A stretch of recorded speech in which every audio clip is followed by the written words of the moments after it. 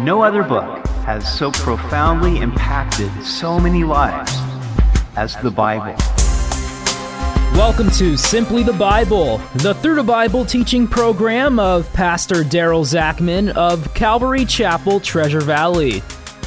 Today we see the many problems that occurred when the Israelites made a foolish vow and then tried to circumvent it.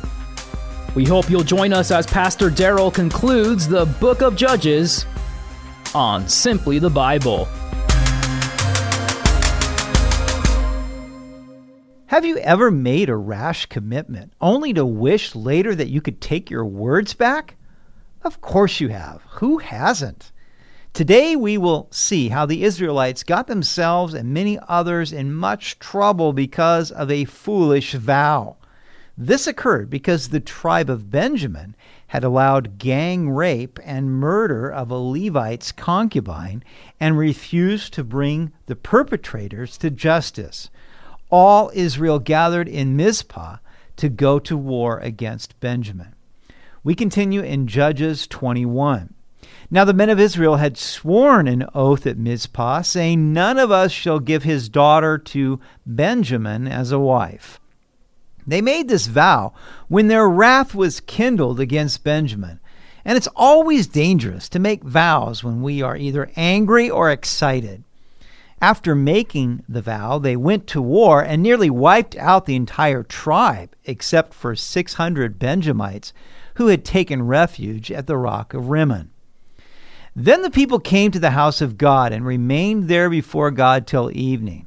They lifted up their voices and wept bitterly, and said, "O Lord God of Israel, why has this come to pass in Israel, that today there should be one tribe missing in Israel?" Now, why were the Israelites weeping bitterly before the Lord? It was because the tribe of Benjamin was nearly extinct from Israel. But were these tears of repentance for the sins that the nation had committed in forsaking God and his commandments? No, they were tears of remorse that Benjamin was nearly destroyed.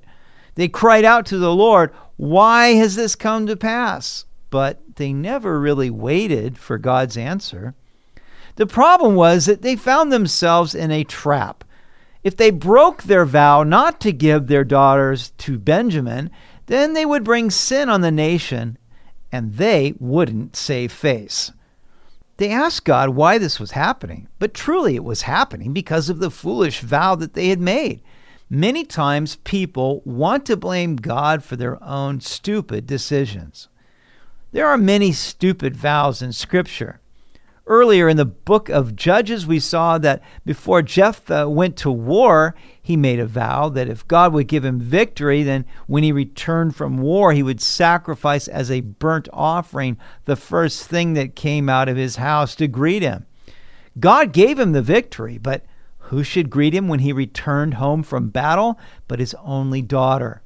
That was a stupid vow and completely unnecessary because God would have given him the victory regardless, for it was by God's grace and not Jephthah's vow.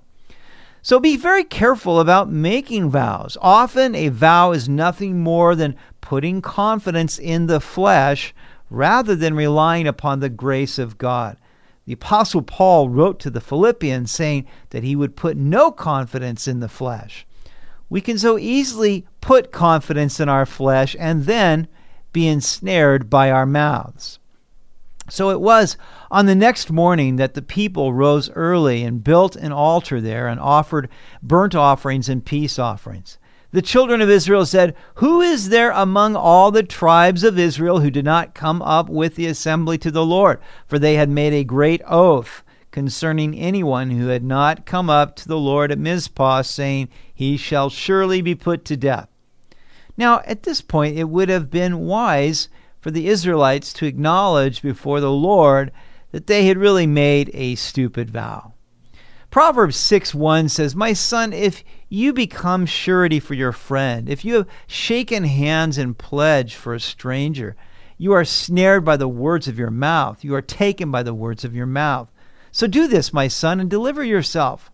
For you have come into the hand of your friend. Go and humble yourself. Plead with your friend. Give no sleep to your eyes, nor slumber to your eyelids. Deliver yourself like a gazelle from the hand of the hunter, and like a bird from the hand of the fowler. So if Scripture tells us to humble ourselves before our neighbor when we have made a foolish vow, then couldn't they also have humbled themselves before God?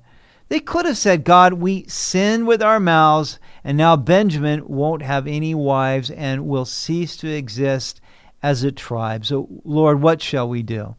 But they didn't want to admit their sin. So they would make one stupid decision after another to cover themselves, rather than humbling themselves before God. When they first came to Mizpah, they had made another foolish vow. They said that anybody would be put to death who didn't show up when they took counsel to go to war. But was that God's will? The law allowed for people not to go to war for several reasons, including fear. What if someone in Israel never received the message to go to Mizpah? Now they decided that all those who didn't show up would be put to death. And the children of Israel grieved for Benjamin, their brother, and said, "One tribe is cut off from Israel today. What shall we do for wives for those who remain? Seeing we have sworn by the Lord that we will not give them our daughters as wives." The Benjamites had brought all these problems upon the nation because they wouldn't judge the wickedness among them. Then they killed over 40,000 Israelites, and now 600 of them were hiding in Rimmon. But there was no evidence that the Benjamites were repentant for their actions. What if God was waiting for the Benjamites to humble themselves and seek him before he gave them wives? But the Israelites wanted to solve the problem their way and in their time. They also wanted to save face. So they never inquired of God how to solve the problem. They just moved forward with their own plan that would ultimately cost many lives and bring much heartache. And we have no evidence that the Benjamites ever humbled themselves before God and acknowledged their sin. And the Israelites said, "What one is there from the tribes of Israel who did not come up to Mizpah to the Lord?" And in fact, no one had come to the camp from Jabesh Gilead to the assembly. For when the people were counted, indeed not one of the inhabitants of Jabesh Gilead was there. So the congregation sent out their 12,000 of their most valiant men and commanded them, saying, "Go and strike the inhabitants of Jabesh Gilead with the edge of the sword, including the women and children. And this is the thing that you shall do. You shall utterly destroy every male and every woman who has known a man intimately." So they found among the inhabitants of Jabesh Gilead 400 young virgins who had not known a man intimately, and they brought them to the camp at Shiloh, which is in the land of Canaan. So all the men of the city of Jabesh Gilead, along with their wives, had to pay the ultimate price, and their virgin daughters were now orphans. A city in Israel was completely wiped out because they didn't go to Mizpah when the call was given. But really, this was all because the Israelites had made a foolish vow. One bad decision led to another. Then the whole congregation sent word to the children of Benjamin who were at the rock of Rimmon and announced peace to them. So Benjamin came back at that time, and they gave them the women whom they had saved alive of the women of Jabesh Gilead, and yet they had not found enough for them. And the people grieved for Benjamin because the Lord had made a void in the tribes of Israel. It's interesting to me how the Lord gets the blame for this. Now, it was noble of the Israelites to seek to restore Benjamin. The Bible tells us not to bear a grudge against our neighbor, and how much more a family member. You know, when I have a conflict with a brother or sister in Christ, I don't necessarily have warm, fuzzy feelings in my heart in the heat of the conflict. But when my heart begins to grieve over the separation or loss of relationship, then I know that my heart's in the right place, because Jesus is the great reconciler, and he has given us the ministry of reconciliation. That is why Jesus said, "Blessed are the peacemakers, for they shall be called sons of God." The overtures that Israel made to Benjamin were effective, and they came back home. Therefore, the Israelites gave them the 400 virgins from Jabesh Gilead. But there were still 200 Benjamites who didn't have wives. Then the elders of the congregation said, "What shall we do for wives for those who remain, since the women of Benjamin have been destroyed?" And they said, "There must be an inheritance for the survivors of Benjamin, that a tribe may not be destroyed from Israel. However, we cannot give them wives from our daughters, for the children of Israel have sworn an oath, saying, 'Cursed be the one who gives a wife to Benjamin.'"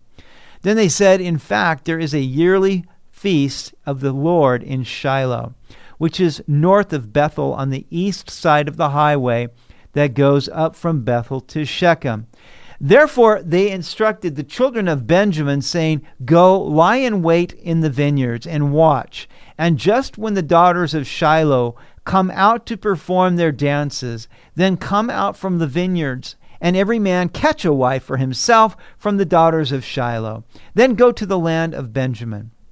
Then it shall be, when their fathers or their brothers come to us to complain, that we will say to them, 'Be kind to them for our sakes, because we did not take a wife for any of them in the war. For it is not as though you have given the women to them at this time, making yourselves guilty of your oath.'" They had some pretty clever ways of getting around their oath. Really, it was all a matter of semantics, because the men of Shiloh would still be giving their daughters to the Benjamites. But the Israelites rationalized it by saying that the men of Shiloh were keeping their oath because they didn't know about it. But now these poor families would have to pay the price, as 200 of their daughters would be kidnapped. And the children of Benjamin did so. They took enough wives for their number from those who danced, whom they caught. Then they went and returned to their inheritance, and they rebuilt the cities and dwelt in them. So the children of Israel departed from there at that time, every man to his tribe and family. They went out from there, every man to his inheritance. In those days there was no king in Israel. Everyone did what was right in his own eyes. Can't you just picture this scene at Shiloh? The virgin daughters are doing their traditional cultural dance at the festival when suddenly these beefy Benjamites come out of the bushes, throw their arms around a girl, throw her over their shoulders, while their fathers and brothers are just looking on in horror. Now that's man's plan to cover his oath. We are told once again that there was no king in Israel, but everyone did what was right in his own eyes. That is the keynote of this book of Judges, a depressing book because of the people's severe departure from the Lord. And so the book ends on this sad note. The nation has come to this tragic and sorrowful condition because of disobedience and self-reliance. They desperately needed a redeemer. But it's also the perfect setup for the book of Ruth, in which we find a beautiful picture of our kinsman redeemer, Jesus Christ, who saves us from our sins.